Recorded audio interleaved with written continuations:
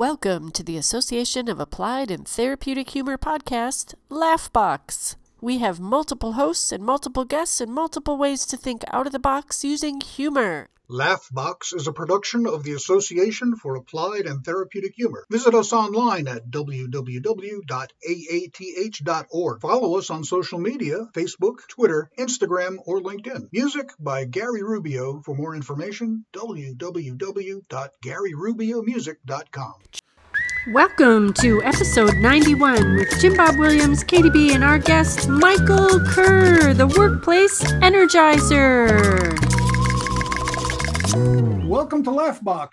It's the podcast of the Association for Applied and Therapeutic Humor, AATH.org.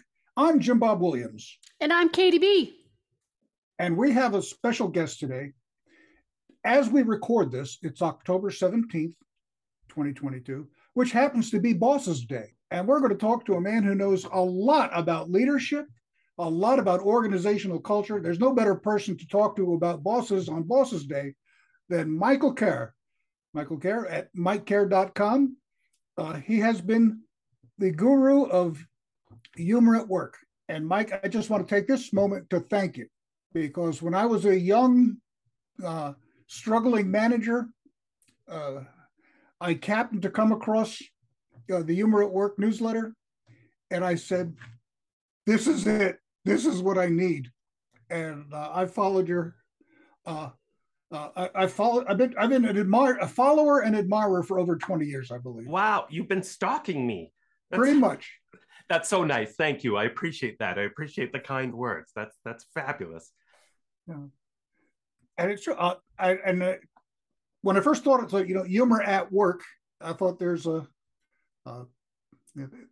play on words there, because there's humor in the workplace, but there's also using humor to accomplish things. Exactly. You're one of the few people who got my play on words that I intended. So thank you. But, tell us a little bit about how you got into this field. Yeah, I get asked that question all the time. And really, it goes back to my days working as a manager in an organization that became, and I think a lot of people can relate to this, became a soul-sucking, fun-sucking workplace that was just sucking the life out of me. And I realized I had to do something else with my life. So I took a leave of absence to try and ponder what I was going to do with my life. I did a lot of speaking and training in my job as a communications manager. So I knew I wanted to do something related to that. I knew I loved doing it. I knew I was good at it. So I really wanted to do something around that, speaking to people, speaking to humans, my fellow humans. And then because of our dysfunctional soul-sucking culture, I got interested in speaking about workplaces, and particularly the humor aspect. I actually went to a humor conference, and one of your humor conferences early on in that time when I was contemplating what to do. And that was kind of a light bulb moment for me, because I was known as a manager for using a lot of humor as a manager in my job, for using humor to motivate people, to de-stress in the workplace, to help my team be more creative. But also, I was also known sometimes for my subversive use of humor. My sort of, this predates Jon Stewart, but I suppose I sort of had a Jon Stewart quality to my humor, where I would be the kind of court jester, pointing out some awkward truths in the workplace through humor. So that's what actually got me interested in looking at humor from a more serious perspective, from a more academic point of view, thinking to myself, there's more to this humor stuff than meets the eye. It's not just this superficial window dressing kind of thing. And what really prompted that was seeing people lose their sense of humor in this organization because of how bad it was, right?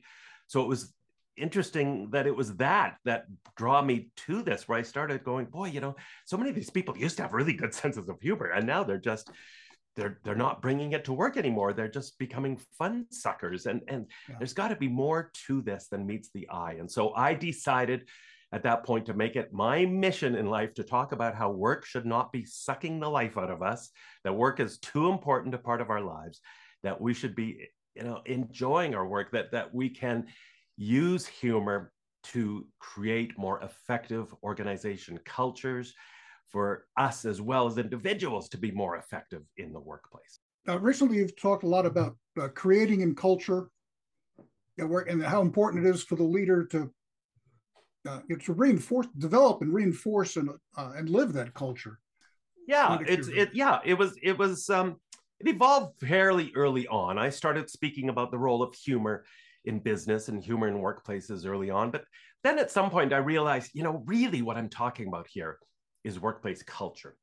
How people interact with one another, the unique set of rituals, values, behaviors, traditions, attitudes that make up a workplace, the DNA, the soul of a workplace, right? The personality of a workplace, how it feels, how it smells.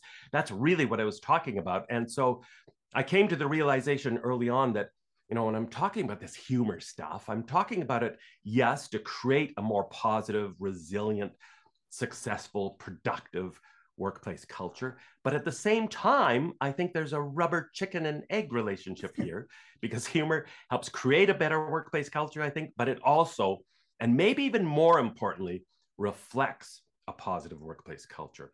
In other words, if leaders are doing those things, if all of us in a workplace are doing those things we need to do to make people want to show up on a Monday morning, where people feel valued and respected and appreciated, and there's high levels of trust, and there's open and honest communication, and all those good ingredients that we know goes into making a rocking, great, inspiring culture, then humor, I think, is a natural byproduct of that. It's easy for people to keep a good sense of humor when you work in a great, awesome workplace culture, and humor will just naturally flow out of an environment like that. Wow, this is fabulous. Can you give us examples of organizations that you've been able to impact with this work? Yeah, I work across a whole range of different organizations, associations, government departments even. So I have some great examples. Now, not necessarily ones that I've impacted, even though I like to think I've impacted a lot in a very positive way, but I also, in my travels, I've interviewed leaders and gone into workplaces all over the planet, actually, looking at workplaces that are known for their great cultures, and especially those that bring a lot of humor into the workplace. So one of many that comes to mind is one here in Canada in Winnipeg called Argus Industries. And they have this wonderful mantra that I just love that we should all steal. And it's simply this: work is hard enough as it is without making it any harder. Ooh. And isn't that great? Yes. I mean, it's so true though. We do all these stupid things. We make these assumptions. We put up jobstacles, right? Obstacles that make it harder for people to do their jobs than we really need to. So they embrace that philosophy. And to them, that largely means, hey, let's make sure we're enjoying the journey. Let's make sure work is fun. And this starts at the CEO level. Mike Easton is the CEO and president of Argus, and he has this wonderful attitude about culture and employees and creating that very respectful work environment. They go out of their way to interact with the family members of employees because they feel like they're part of the support team, which is what I'm finding more and more with a lot of companies, by the way. If you want to have a huge impact on your retention rates, connect with the family members of employees. That's so powerful. So Argus Industries, huge believer in fun in the workplace. So they do all sorts of fun games. They do these games they call the X Games, where they have the folks who work in the factories, so the more blue collar folks, create contests against the white collar folks who work in the front office, and they have to compete in different job skill related stuff, with partly the purpose of being to just bond and break down those silos that happen in the workplace, but also to just kind of send the message that, hey, you think our job is really easy? Okay, we've got some skill testing for you, right? Yeah. They do all sorts of theme days. So for example, one of them, just dirt simple, they do monochromatic day once a year, where everyone just has to wear shades of black and white to work. And they do lots of fun rituals and traditions. And one that I talk about all the time is I'm not sure that they still do this, but they certainly used to do this for a long time. Starting on December 1st, an employee would show up at work with a gorilla costume and hide somewhere in the manufacturing plant or in the front office, waiting to scare the heck out of his colleagues while a hidden video camera secretly recorded the frightened reactions of all these folks just screaming their heads off and jumping. And then they'd create a montage video, splice these all together, and show it at their year-end party. And it became a huge part of their culture. And so Argus Industries is one of those great examples. They have high levels of fun, yet at the same time, they have a ridiculous track record of growth within their industry. They have virtually a 0% employee turnover rate, which is unheard of. And as I say to my audiences all the time, it's not because a gorilla shows up on December 1st, right? That would be awesome if that was the solution to all our workplace challenges, to just order some gorilla costumes. It's because of what the gorilla represents. It's because that gorilla represents this culture of lightness and this spirit of fun where it's okay to do something that outrageous. And not only are you not going to get in trouble for it, we're going to keep on this tradition because it's a great fun tradition that bonds everybody. That is magnificent. Love it. Love it. Love it. Yeah. And there's and I love finding these examples, right? Because there's just so many just fun examples out there, companies that are doing just so many great things. Another one of my favorites is Beryl Health Call Centers. So I spent some time with them in Bedford, Texas. And I don't know if you know this, but of course, in some markets, call centers, not the best reputation for the best work environment. In some markets, a 400% employee turnover rate, which means I think people are showing up on day one, looking in the window and going, I don't think so. Yeah, not for me, right? But Beryl Health Call Centers, totally different. Their employee turnover rate is in the low teens. And they make 5 times the profit of their nearest competitor. And they embrace this enormous spirit of fun. They have so much fun. They have fun job titles. The human resources manager who I interviewed there has the alternative job title, the Queen of Fun and Laughter. They have their employees' kids' artwork up on the walls. They have this giant laugh box in the middle of their call center floor. The CEO has been known to show up at the call center floor dressed in a matador costume on rollerblades just to check in with employees in a fun way on the midnight shift, right? And he is a self-described shy introvert, right? So again, we have to remind ourselves it's nothing to do with being an introvert or an extrovert when we talk about bringing more humor into our lives, into our workplaces. So they embrace this high spirit of fun. And here's an important lesson from them too, and many of these other companies that I've gone into as well. Just because they have this very family-focused philosophy, very positive workplace culture, very inspiring, fun workplace culture, doesn't mean they don't have high expectations for their employees. And I get asked this question all the time, right? Like, well, aren't we just, we're encouraging people to slack off somehow and no work is going to get done? Well, of course, that's not what we're talking about. They have very high standards at Beryl Health Call Centers. In fact, it's incredibly difficult to just get a job with them even, because they make sure they hire people. They're ruthlessly relentless with their hiring practices to make sure they're getting people with the right attitude and who have a good sense of humor already. And they hold people accountable. So it's not about lowering our expectations of people in any way or compromising success, just the opposite, using humor and fun and a bit of levity and humanity to actually drive more outrageous results. What would you say that bosses need to know today on Bosses Day? What do they need to know on Bosses Day? Oh, that's a great, they need to know that, I think first and foremost, just that work has an enormous impact on their employees' lives that goes beyond a paycheck. It's not about just about a paycheck. Work affects your employees' mental and physical health more than you could realize. It affects their marriages, their family lives. It affects their time off. It affects their development as human beings and who they socialize with and sometimes where they live. And it's just a wee bit of a time sucker. It's the single biggest use of our waking hours in this short journey called life. And nobody sitting on the old rocking chair at 103 is going to look back to our work days and think to themselves, boy, if I could do it all over again, I'd be more of a soul sucker. I'd be more of a fun sucker working in a fun sucking workplace. So I think first and foremost, bosses need to embrace the notion that work has this enormous and very personal impact on people's lives. And your role as a boss, you have a disproportionate impact on your employees for better or worse. And everything that you do as a boss, everything you do either adds to your workplace culture in some positive way or detracts from your workplace culture in a negative way. And often that's stuff I think that as leaders, as bosses, as managers, that we do inadvertently, right? We're not necessarily doing that. We get busy, we're stressed out, we forget to be a little more thoughtful than we should have been, or to take the time to connect with our employees the way we should.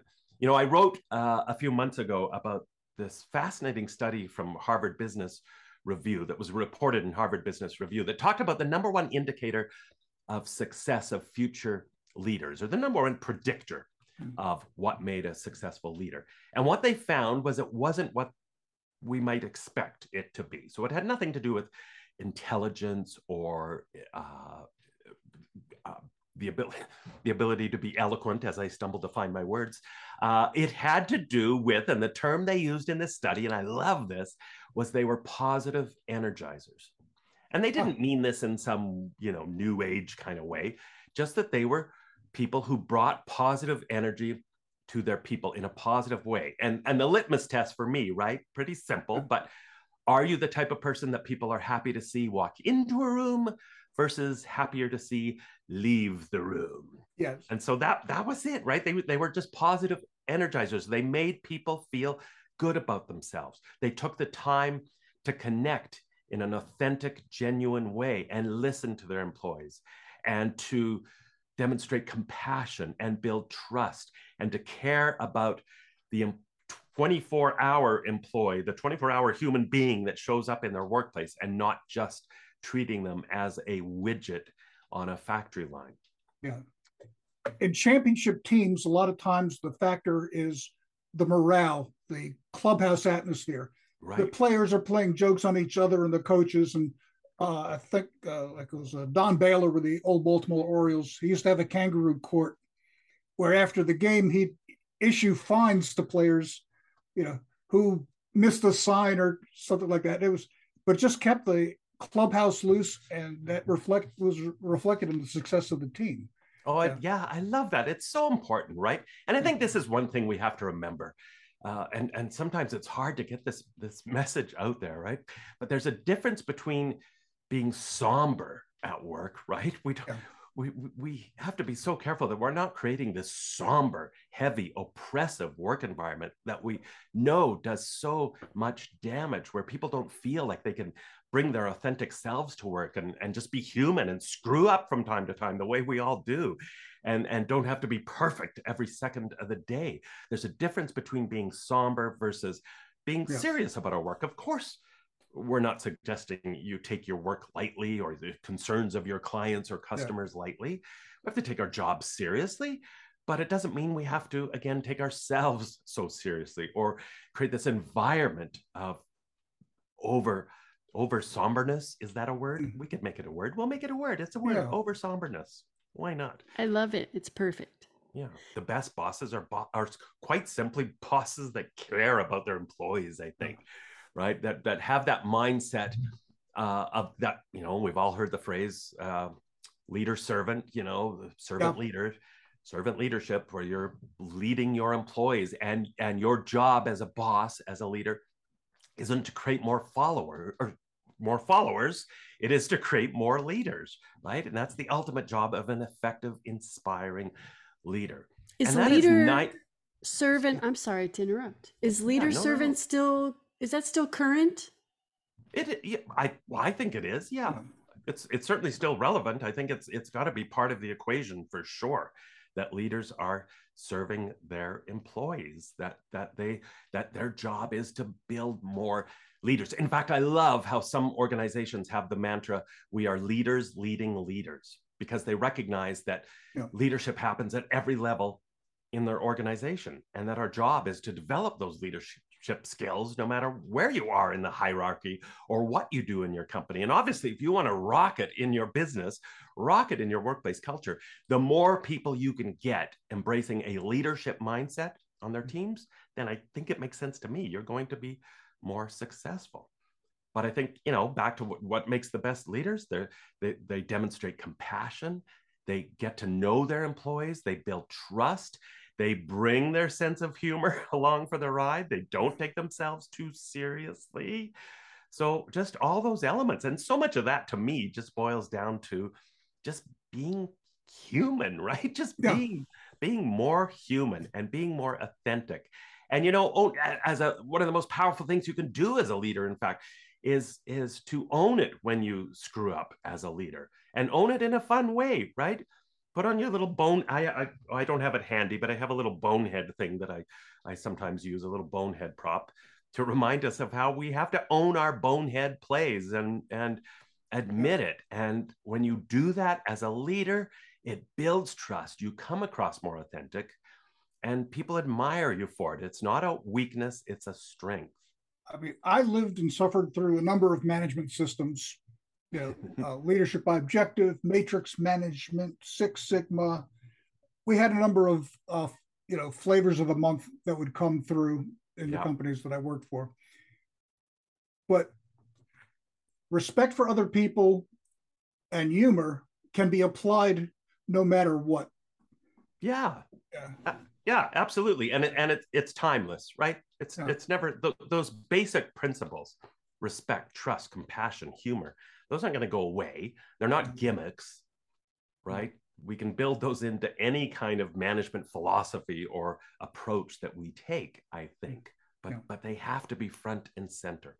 And of course, that means too, as I always stress, when we talk about values, and humor is a value, right? When we talk about values that we bring into the workplace, I always remind people, and sometimes I'll do this too, when I have a mixed audience, say an association where there's people from different companies there, sometimes I will dig out their value statements and point out that a lot of them have the exact same list of values. Yes. Right? The exact same words. So what is making one company rocket and another company a soul-sucking, fun-sucking place to work? Well, of course, it's those cliche sayings: actions speak louder than words and talk is cheap. So the leader's job, the top executive's job, the manager's job is to make sure those suckers actually mean something, that they translate those values into observable behaviors and actions and attitudes, that they model them, and that they hold people accountable for them. And yes, they celebrate success when people are living up to those values. But we have to turn those into meaningful things. As I always jokingly say, you look at a value like teamwork. Oh, we believe in teamwork. Well, isn't that nice? Now, do you think anybody is going to apply for a job in your company and say during the job interview, I want you to know I'm not a team player. I've got some anger issues, don't really care for humans, maybe put me in the basement somewhere, or safe work environment, right? Yeah, we believe in safety above all else. Is anybody going to say, yeah, not for me, I'm a bit of a daredevil, right? Of course not. So what we have to do is make sure these suckers actually mean something in real tangible ways. I spent some time with a company in Copenhagen, Denmark, AFA JC&Co, and they had just undergone this culture relaunch initiative where they came up with 4 new value statements, all with input from their employees, always a great idea. And one of them was a spirit of fun. And so they did this very simple exercise to bring their values to life.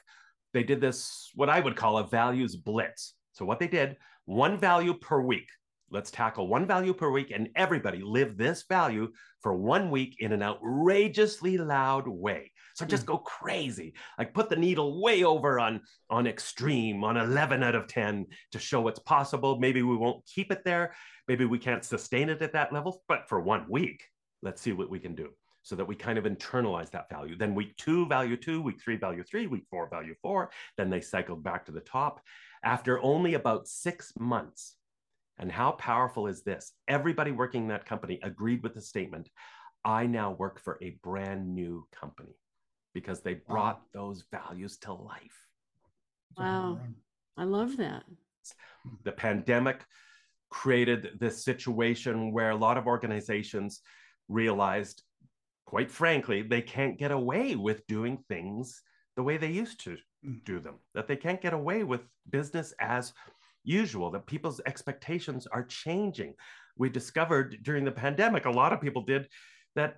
Well, maybe I have different priorities now. Maybe my health matters to me.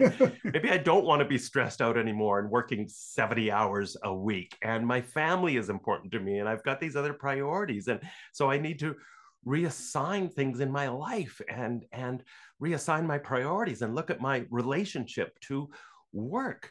And so for a lot of companies, I think it was a bit of a wake-up call where they realized they had to start doing things in terms of their culture and how they were connecting with their employees that they should have been doing all along.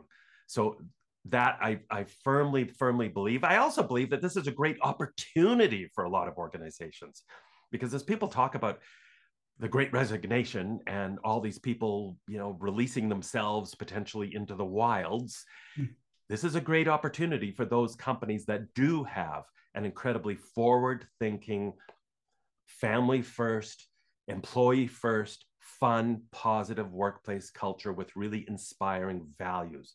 It's an opportunity for those companies because a lot of those employees in the Great Resignation, now some of them are deciding to just retire early and maybe pack it in permanently, or they're deciding they're a couple and we can live off of one salary. We don't need both of us to be stressed out. We're going to make it work. But for those employees that are still out there looking for jobs, well, of course, then this represents a huge opportunity for companies that get their culture right to attract great employees. And so I would encourage organizations to look at this as a brilliant opportunity to become the hunted. And if you are known as a great organization, if you are known as a great culture, we know that is what happens. You don't have to worry about tight labor markets. You don't have to go scrounging around for employees because employees come to you. You look at companies like Southwest Airlines or Zappos, and the number of people that apply for jobs when they have job openings there is just crazy because they've earned that status as a great place to work. So then you don't have to worry about tight labor markets, and you're in a position. And this is the mindset that companies have to adopt too, by the way, when we're hiring employees, is if you want to, as presumably everybody does, hire and attract and hire and recruit the best possible candidates for whatever that job is. Doesn't matter what the job is, but the best possible candidate for that job, then we have to flip that around and remind ourselves, if they truly are the best possible candidate for that job, then they have all sorts of options. They don't have to come and work for you. They've got a dozen other options. So you need to sell them as much as they need to sell themselves on you as to why you should hire them. You need to sell yourselves as to why you should be a great place to work, why you are a great place to work, and why you should come and work for us. You have to champion your culture. We know what drives success in private companies versus government versus nonprofit. It's the same factors. It's the same ingredients. And this stuff works everywhere. This stuff works across any industry. I don't care what industry you're talking about, how serious the industry is, how serious your job is, and whether you're nonprofit or for profit, the fundamentals are the same. And everybody, even if you're in a nonprofit, you're competing still in some way. You're competing for people's attention. You're competing still for good. If it's government, you're competing still for good employees and to want to retain good employees. If you're a nonprofit, say charity association, you're still competing for attention. You're competing for eyeballs. You're competing for good volunteers. And so those same values have to rise to the surface. And again, infusing those organizations with high levels of fun perhaps is even more important in some ways. That's right, because you can't compensate with salary or benefits. Right. Yeah. That's right. So you have to, and I say that to for-profit companies, one of the things we should aim for is to get employees to forget about their paycheck as much as possible. Let's pay everybody fairly, or as I say, in an ideal world, a little bit more than fairly. Wouldn't that be nice if we could do that everywhere? But then work to create the kind of culture, be the kind of leader where your employees forget that they're there just for a paycheck.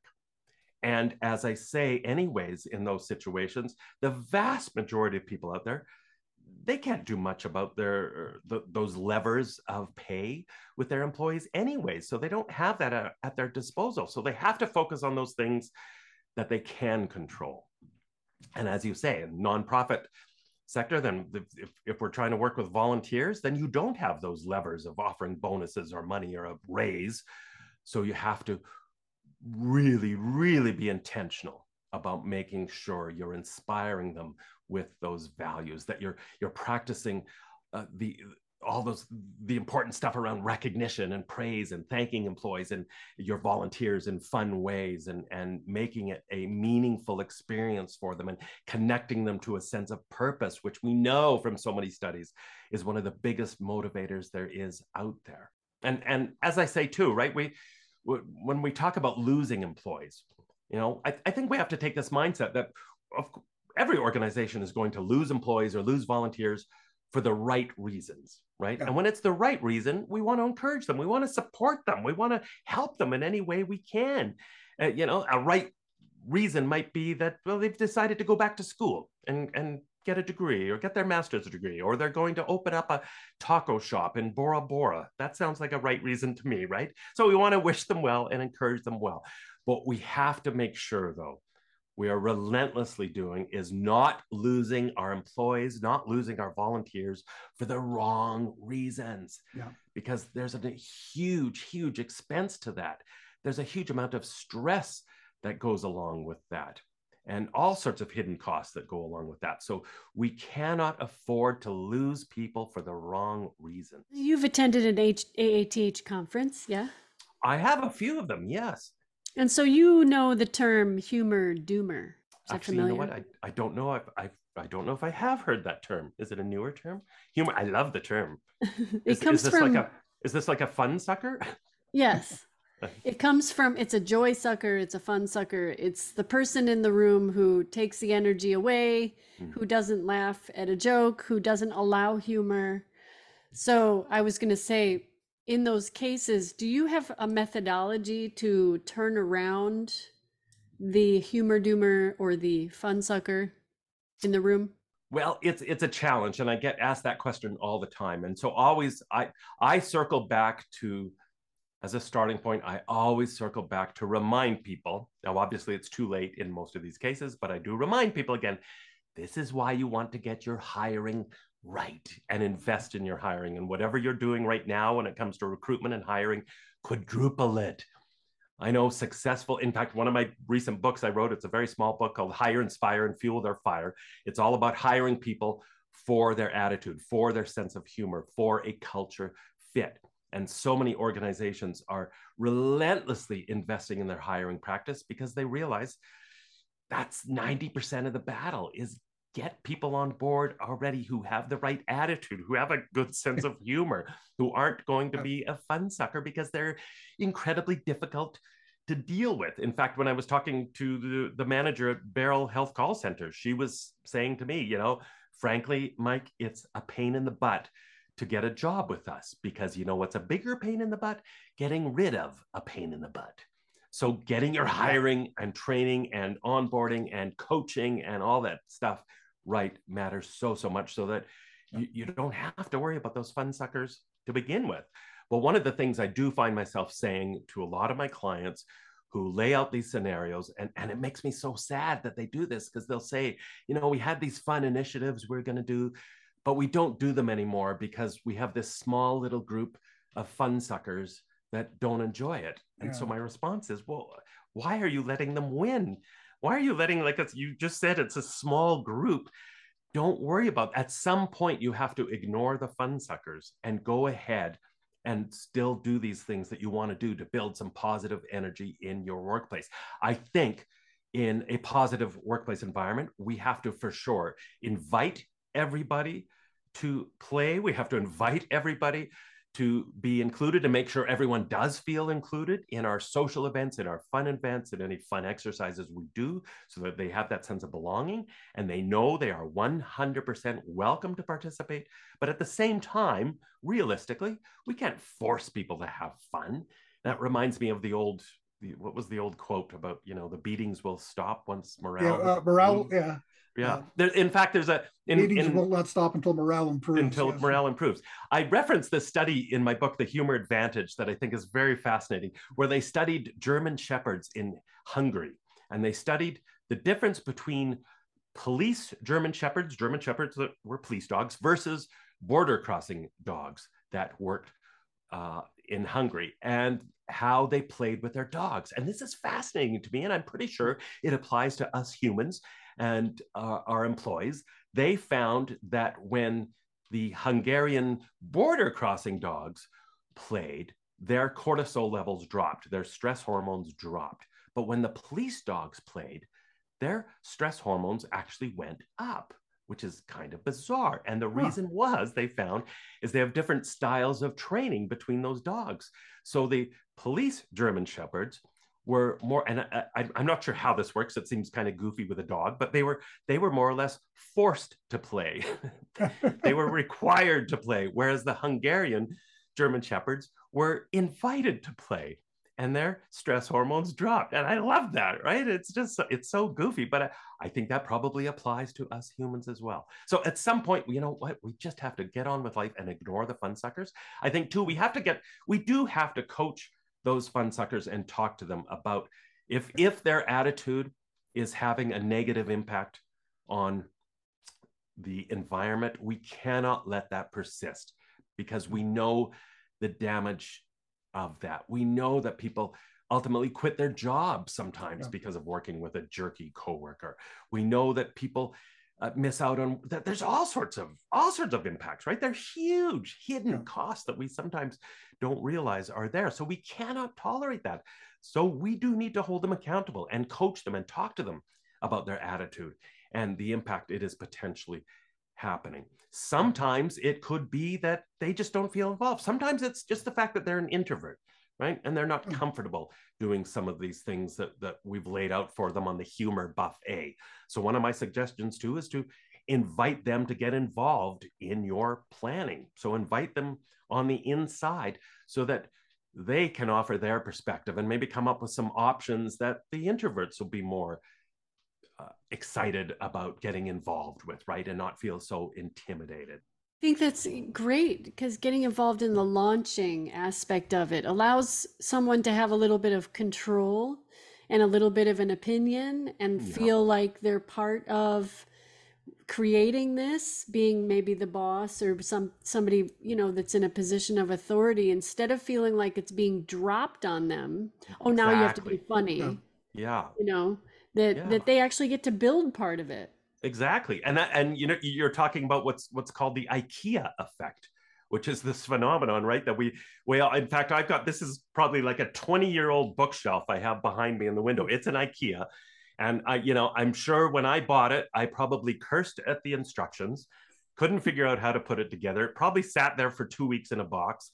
And then I finally, wrestled with this thing, probably had a few pieces left over when it was done. But, did I end up liking it more? Because I had to build them myself, right? So that's called the IKEA effect. When we get people involved at the beginning, then of course they have way more ownership. One thing I found is if an employee was reticent to get involved, there usually was a reason why. Mm-hmm. And until I found out what that reason was, why are they laughing at my jokes? How can they not do that? But then you sit there one-on-one with them, and you say, well, they've got a relative with cancer. They're in the middle of a divorce that you didn't know about. Exactly.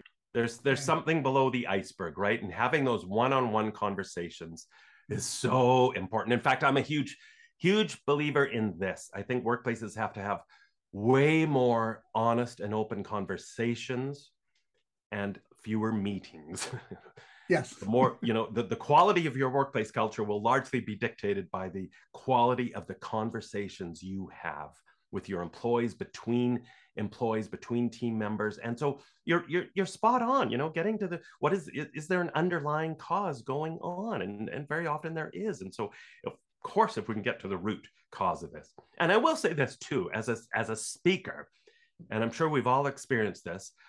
In fact, I was just speaking yesterday. I was doing a keynote yesterday, and it was the classic case where I keep looking at this guy who's the closest to me in the audience. And I swear the entire time I spoke for an hour and 15 minutes, I don't think he smiled once.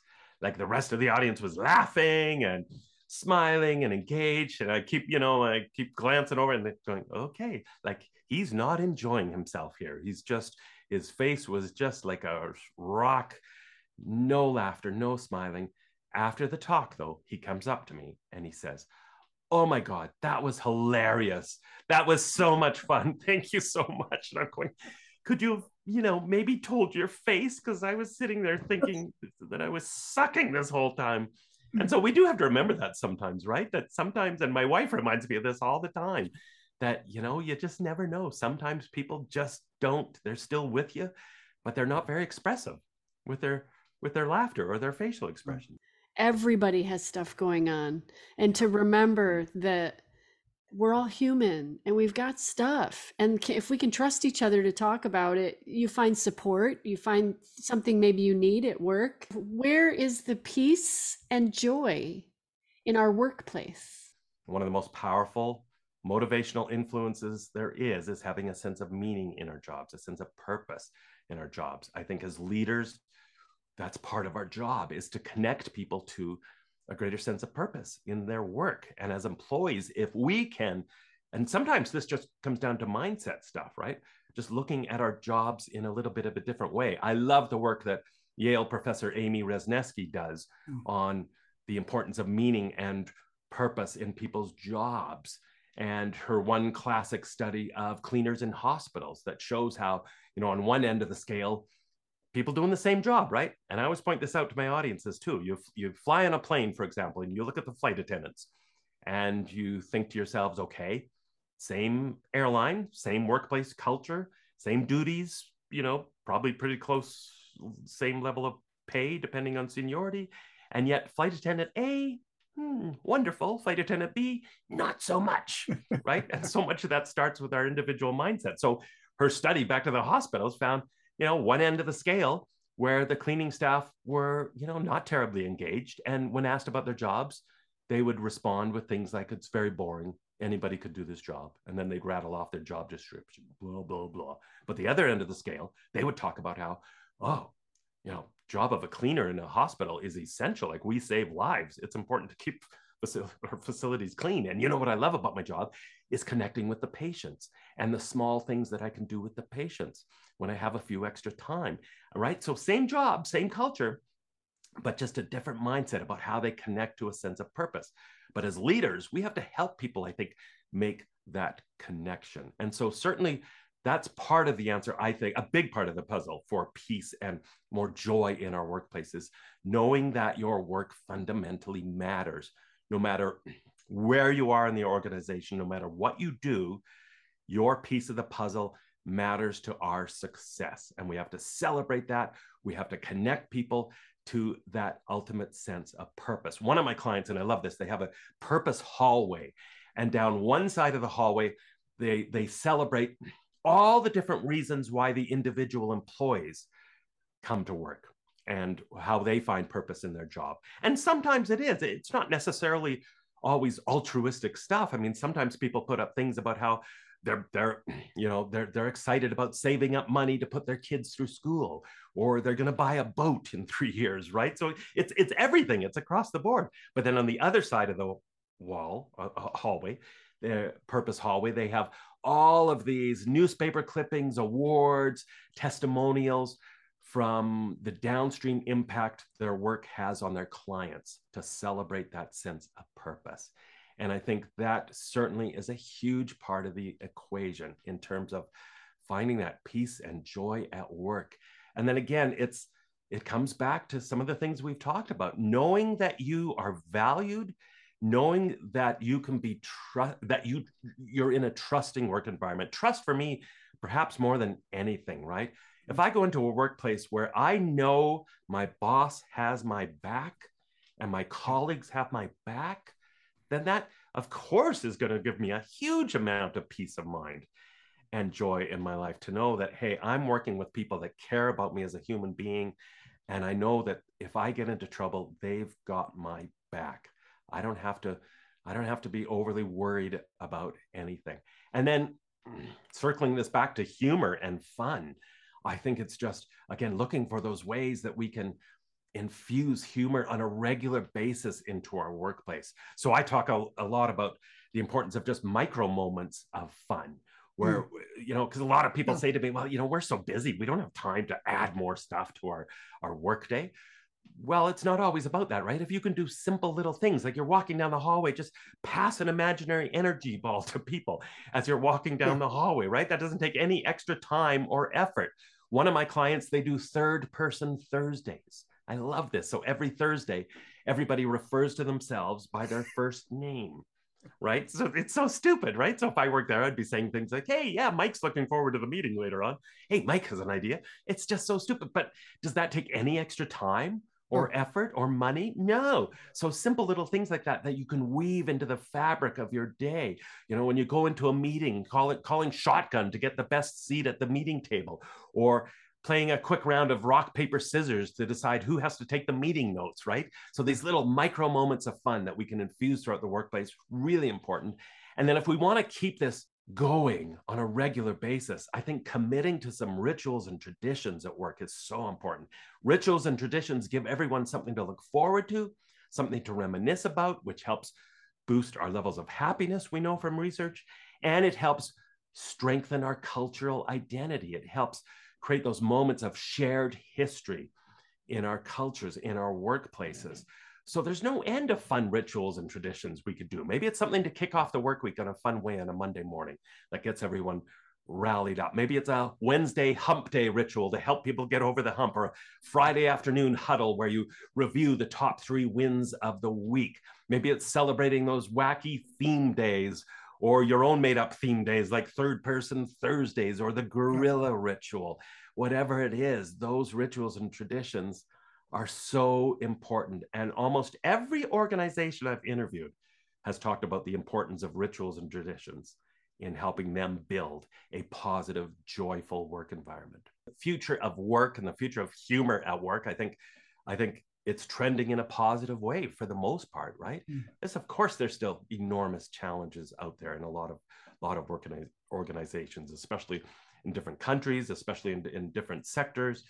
But the trend is positive, I think. I mean, even if you look back at the last 20 years in terms of just the topic of humor in the workplace. I mean, when I started speaking about this, there weren't all that many people talking about humor in the workplace, right?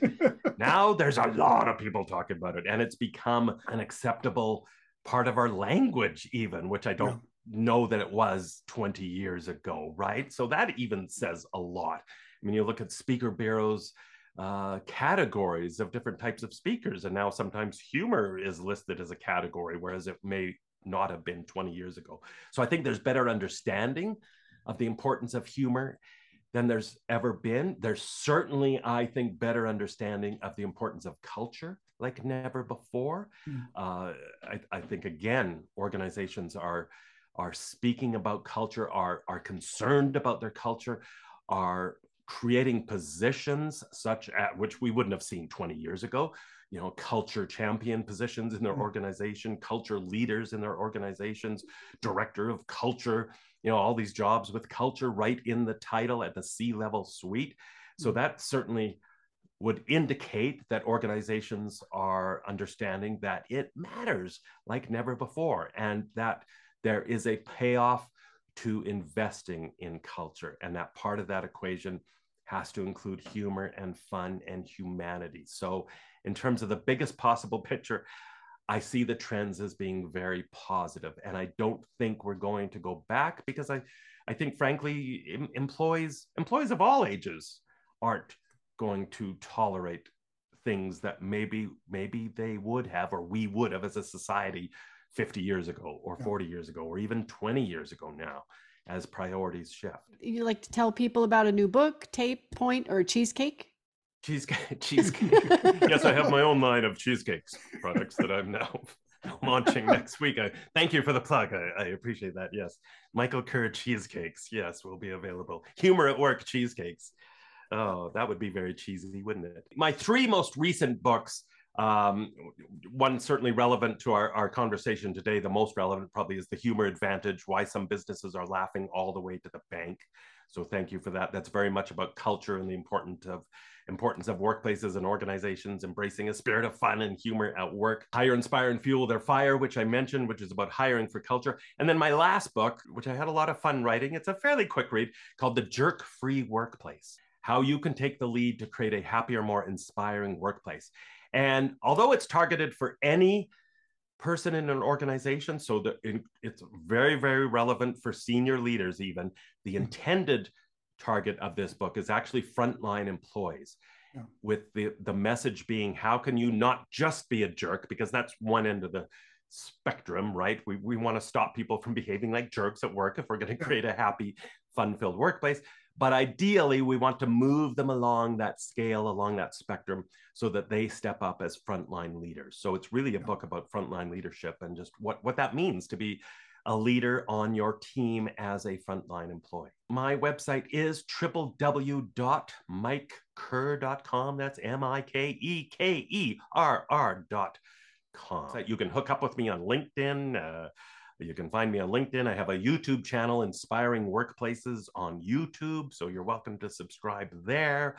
I've got a weekly newsletter that I send out about inspiring workplaces. I think Jim Bob was kind enough to mention that early on. So lots of ways to connect with me. And if anyone wants to reach out by email, mike@mikekerr.com. I want to thank you for making my work life tolerable. We need to keep selling the benefits of this. And I know time and time again, my clients, my audiences, once they hear these stories after stories after stories and see it actually, so it's not theoretical, they see it being put into practice and the phenomenal results, then they're far more willing, of course, to embrace it. So I think we do have to keep championing it.